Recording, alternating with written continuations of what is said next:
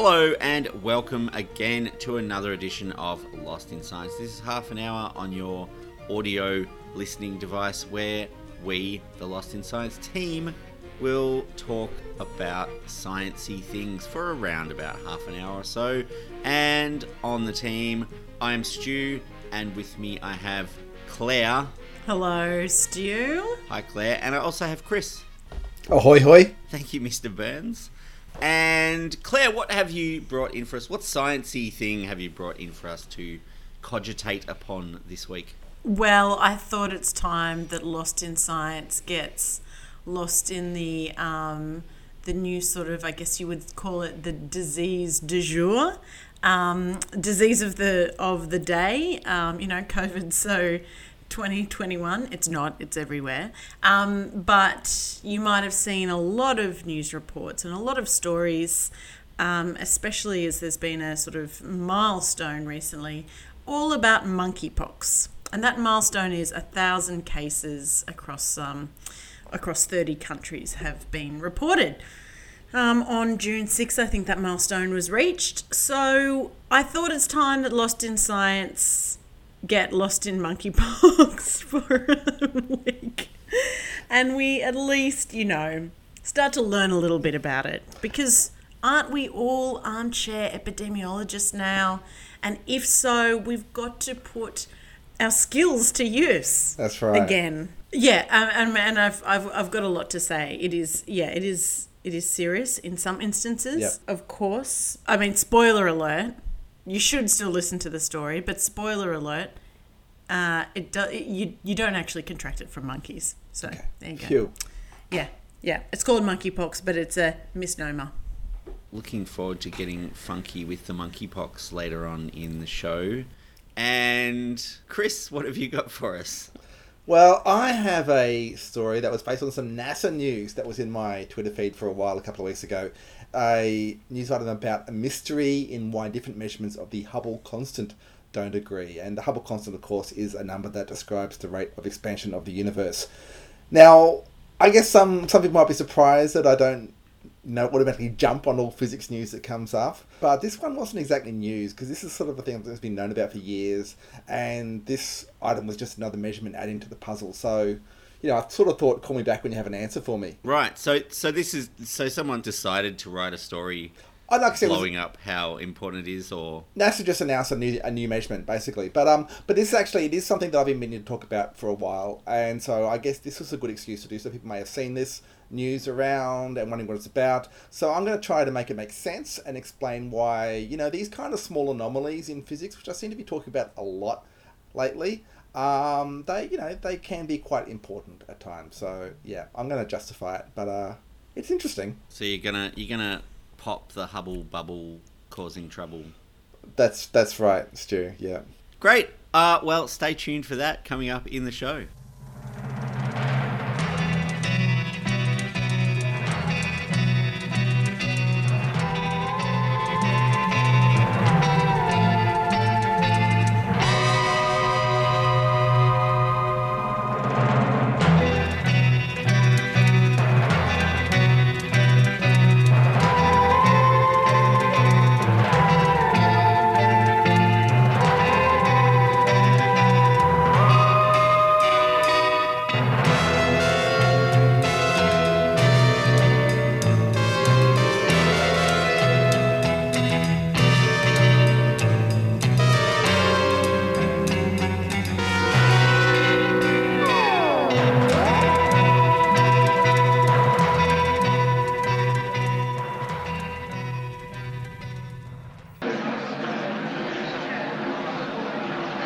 What are you onto? Anything of interest to the scientific community? Together, you and I are going to make the greatest single contribution to science since the creation of fire. It's a big scientific experiment. What do I know? Across Australia on the Community Radio Network, you're listening to Lost in Science. It's been coming for a while. A story on the next disease that is all across the headlines. It is monkeypox. I'm sure you've all heard of it. You might have read something about it. I don't know how you're feeling, Stu, Chris, about reading about monkeypox. Oh, look, I'm not particularly concerned at this stage. It certainly isn't spreading with the speed that, more recent pandemics have spread across the world. Yeah. And I feel that many of us are still in kind of protecting ourselves from viruses mode. And so, I feel like I can dodge this one if need be. Yeah, absolutely. And that's a good, solid, evidence-based approach to take to this. So well done. Cheers to the both of you. But we haven't covered it on Lost in Science yet. So I want to talk about what it is, where it came from. There might be some burning questions that you've got. Maybe, am I going to get it even though there are no monkeys in Australia? And what we do know, and why it has sort of crossed my, news headlines recently, as the number of infections for this sort of current outbreak has tipped over 1,000. So I thought it was time to consult the experts and equip us all with a little bit of monkeypox virus knowledge on Lost in Science this week. So let us start with exactly what the monkeypox virus is. It is, as it says, it is a virus. It belongs to the same virus family that also includes smallpox. And we've learnt a lot about RNA viruses recently, certain SARS-CoV-2 or the COVID-19 virus. That's an RNA virus. But smallpox and monkeypox, they are not RNA viruses. They are large DNA viruses, which makes them different. And apparently, according to researchers, it is less able to mutate as easily. So that's something, put that in the pros column, I guess, when you're comparing it to SARS-CoV-2 anyway. And this particular virus, monkeypox, it likes skin tissue. What else you might remember about smallpox, the cousin of monkeypox, is that we eradicated smallpox. And we did that with mass vaccination. And that is possible because, you see, smallpox only affected humans, but monkeypox is carried by an animal viral reservoir. So it cannot be eradicated because it'll always come back from where it hides out within animal populations. Would that be a monkey by any chance? Yeah, well, that brings me to my next point. Thank you for bringing that up, Chris, because despite its name, the natural reservoir is not a monkey.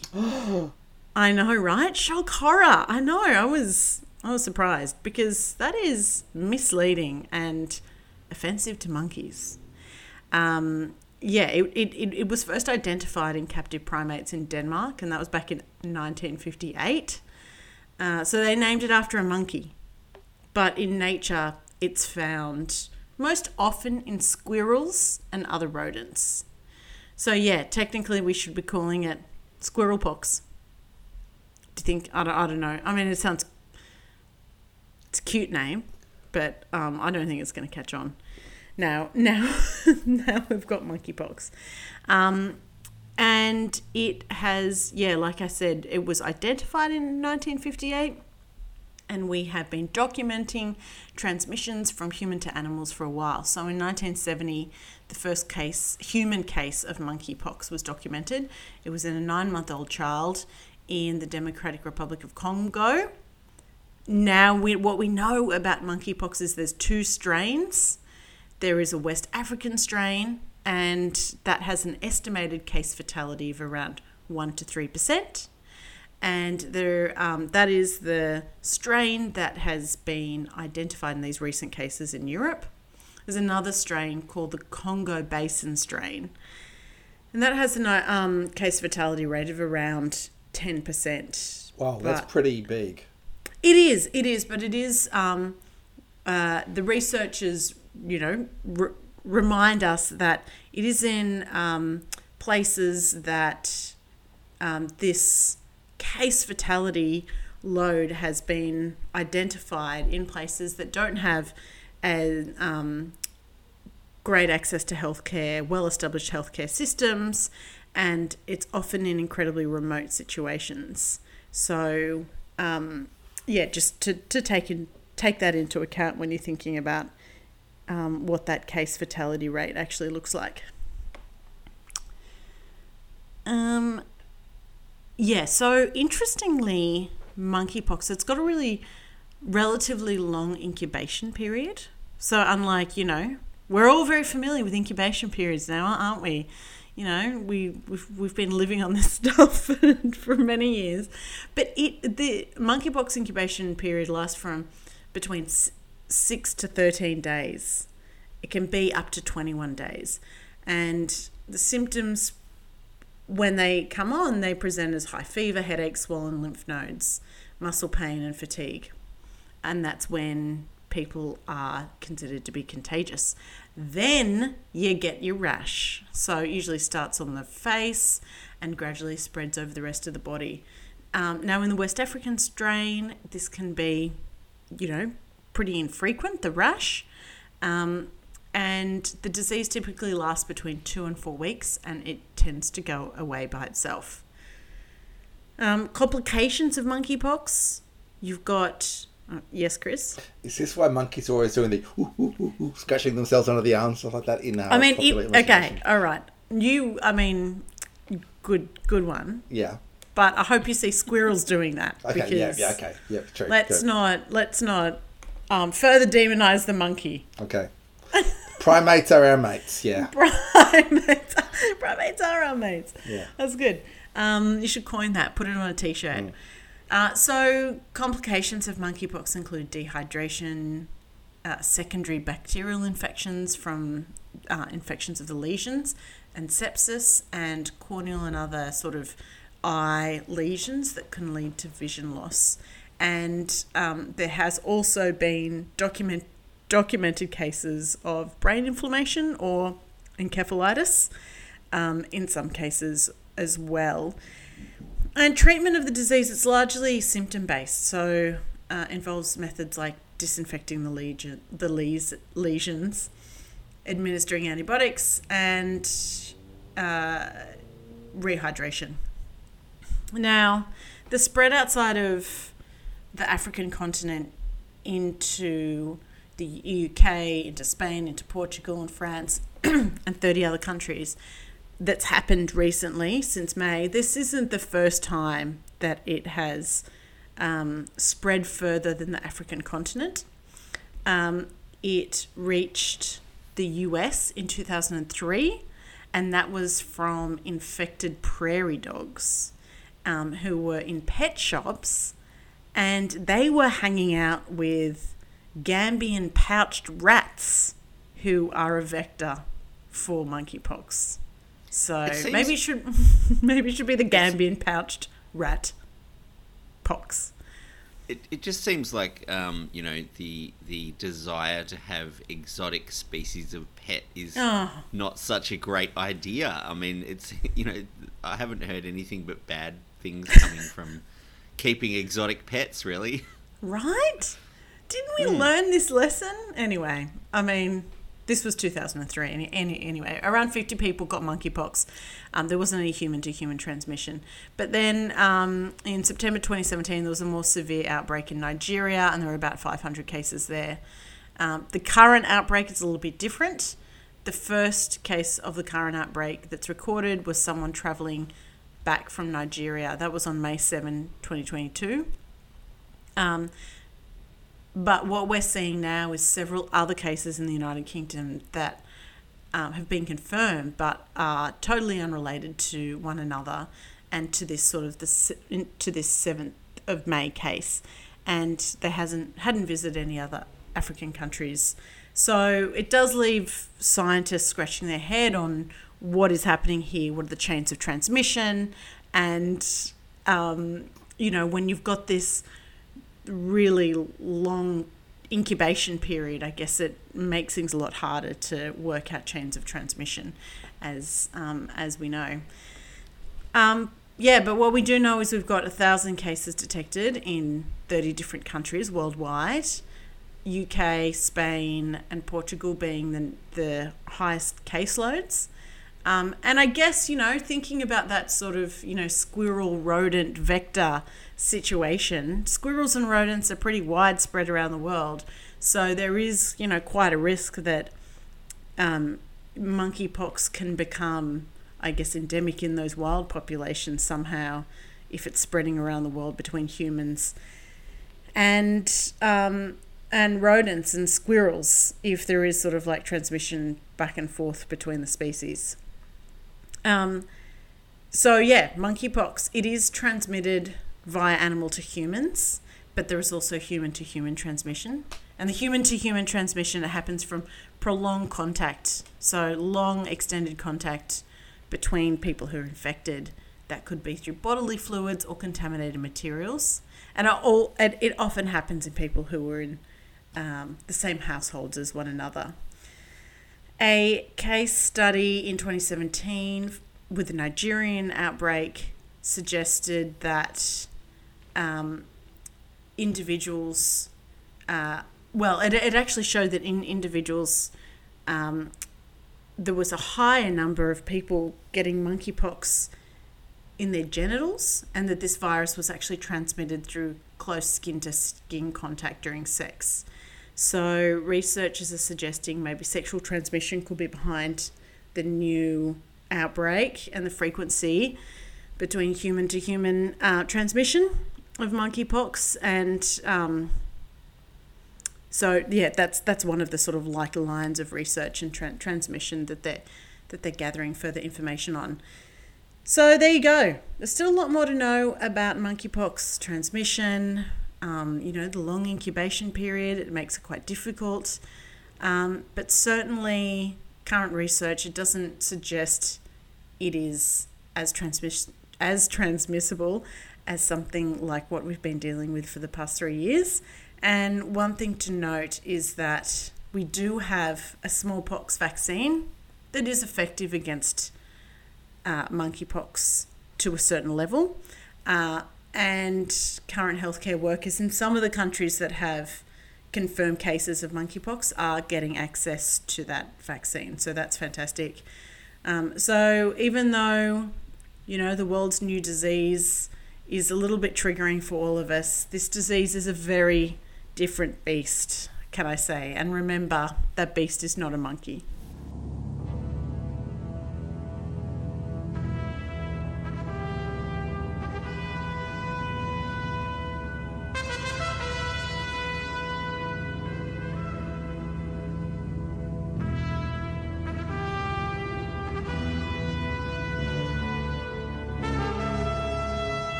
In the history of science, novel and innovative concepts occasionally arise from sudden left-field inspiration. Nothing shocks me. I'm a scientist. But I'd rather be remembered for my own small contributions to science. As a scientist, I don't want to prejudice my experiment. I'll let you know in the morning. I am a scientist! I think they're scientists. I bring scientists. You bring a rock star. Across Australia on the Community Radio Network, you are listening to Lost in Science. Alright, in the year 1900, the famous British scientist Lord Kelvin gave a lecture in which he described two dark clouds hanging over 19th century physics. These clouds were the puzzle of how the Earth moves through the luminiferous ether, which is a substance that was then believed to carry light waves, and the possibility of a breakdown of the theory of heat capacity at low temperatures. All very boring and obscure stuff, you might say. But these two particular clouds that he singled out as kind of being the things that was like, oh, this is the problems we got, they turned out to be eventually would be dispelled by special relativity and quantum mechanics, respectively, which were the two great revolutions of the 20th century physics. So what I'm saying is that sometimes you have these seemingly small mysteries, these things you go, there's this little outstanding thing, but they have enormous solutions. Right. Yeah. You never know what's just around the corner. That's right, exactly. They weren't just tiny problems. They were actually a complete misunderstanding of the universe. Is that what essentially they seem like tiny problems? Like, we kind of understand everything except for these two things. Isn't that a bit of a puzzle? But I'm sure we'll figure that out. But they turn out to be rather big things. So fundamental physics today often seems to have stalled as we try to reconcile things like gravity and quantum physics and understand both the very, very small and the very, very large. But there are no shortage of curious mysteries that may give us a clue to where we might go. And today I'm going to be talking about one of those, which is a discrepancy between two different methods of measuring the Hubble constant, which is a number that describes the expansion of the universe. Now, this expansion was first described in the 1920s by astronomers Edwin P. Hubble, as you might have guessed, and Georges Lemaitre. I probably did not pronounce that correctly, but that'll have to do. Now, the way this works can be a bit hard to picture, but I'm going to borrow a explanation that Katie Mack gave in her book, The End of Everything. So if you imagine stretching a slinky, you've got a slinky that's kind of all compressed, and you stretch it out uniformly. Mm-hmm. Each coils in the slinky will move apart from each other at the same rate. Like if you look at adjacent coils, they move apart from each other at the same rate. But the two ends were moving apart much quicker than the coils in the middle, because they kind of got the sum of all the little increases between them, right? Yeah. So in a similar way, with the universe expanding, the further away something is, the faster it's going to be moving away from us, because everything is kind of we're assuming everything is expanding uniformly. And in fact, the speed and the distance that things are, and the speed they're moving away are roughly proportional, and you can get the speed by multiplying the distance by the Hubble constant. That's what it is. It's a number that you multiply the distance something is, and you can find out how fast it's moving away. So It describes basically the expansion of the universe, and there are two ways of measuring it. One is by using something they call standard candles, which are things like variable stars or certain types of exploding stars called Type 1a supernovae. Now, these Type 1a supernovas, they are when a white dwarf kind of builds up more mass, and it gets too much mass, and then it explodes. Essentially, mass gets above a certain limit, and it goes supernova. Now, the limit is set, the mechanism is pretty well known, and these supernovae are believed to all be the same. So when you see one of them in our galaxy or in a galaxy far, far away, you know how big the explosion has to be, so you can tell how far away it is by how bright it appears to be to us. So obviously the fainter it is, the further it is away. And you can tell how fast it's moving from the redshift of its light spectrum. So they're a great way of kind of calibrating. They call this a distance ladder of measuring out the distances of the universe. And so measurements that were made using these in the 1990s were what showed us that there was dark energy. So the expansion of the universe wasn't uniform, it was actually accelerating. They concluded there was this dark energy that was driving the expansion. So obviously that complicates things slightly. The Hubble constant is not actually constant over time necessarily, but you can still say, okay, well, we're going to say we can at least work out how fast things are moving today at this point in time. And that's what this latest measurement from NASA is. They did a survey of 42 supernovas using, appropriately enough, the Hubble Space Telescope. And they got a measurement of the Hubble constant of 73.04 plus or minus 1.04 kilometers per second per megaparsec. So you multiply 73.04 times the distance in megaparsecs, with parsec being a distance measurement, not a speed. Thank you, Han Solo. Yeah, and you get the speed in kilometers per second. So that was one way of measuring it, and this is the most accurate measure we've got using that method. Now, the other main way of measuring the Hubble constant gives a different result, though. So what you can do is you can look at patterns in the cosmic microwave background radiation. So this is the kind of radiation that comes from everywhere in the universe, essentially the fires of the Big Bang. So you're kind of seeing the heat from the initial Big Bang itself. And these patterns, they correspond. We believe they correspond to the large-scale structure of the universe that we see today. So you can look at, say, basically how far things are apart, like how far the bumps in this were then, and you can basically run the theory forward and work compared to the universe today. You can work out how the universe has expanded in the intervening time. So that method gives a slightly better accuracy. The uncertainty is 0.5 kilometers per second per megaparsec, but the number involved is 67.5 instead of 73.04. So these are quite different numbers.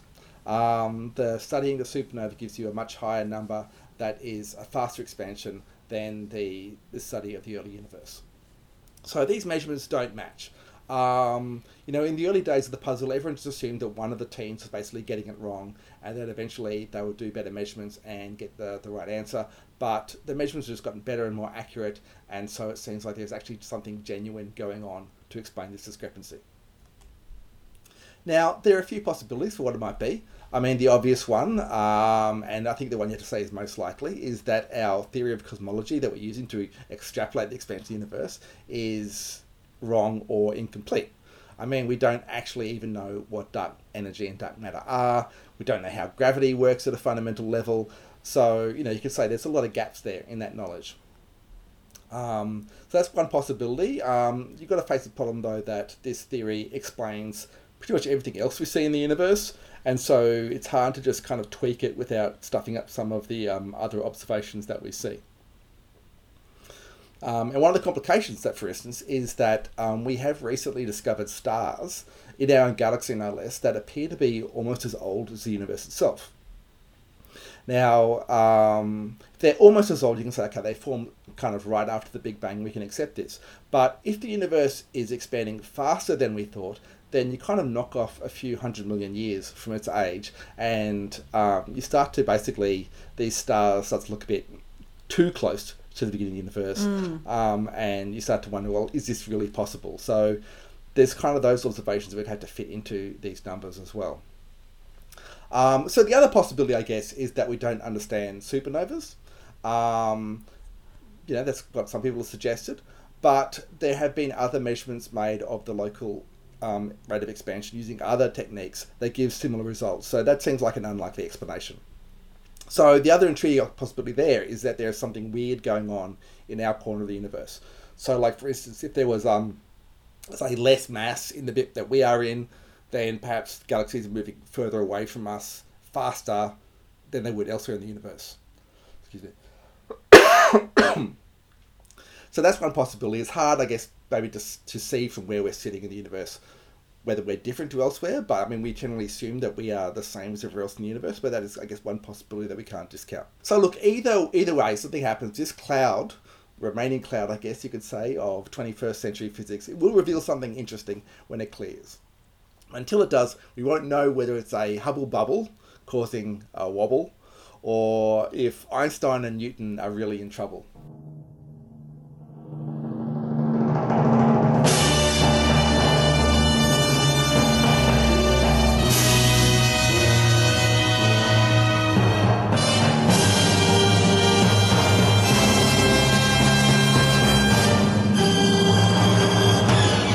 And that is all we have time for this week on Lost in Science. Thank you for joining us in Getting Lost.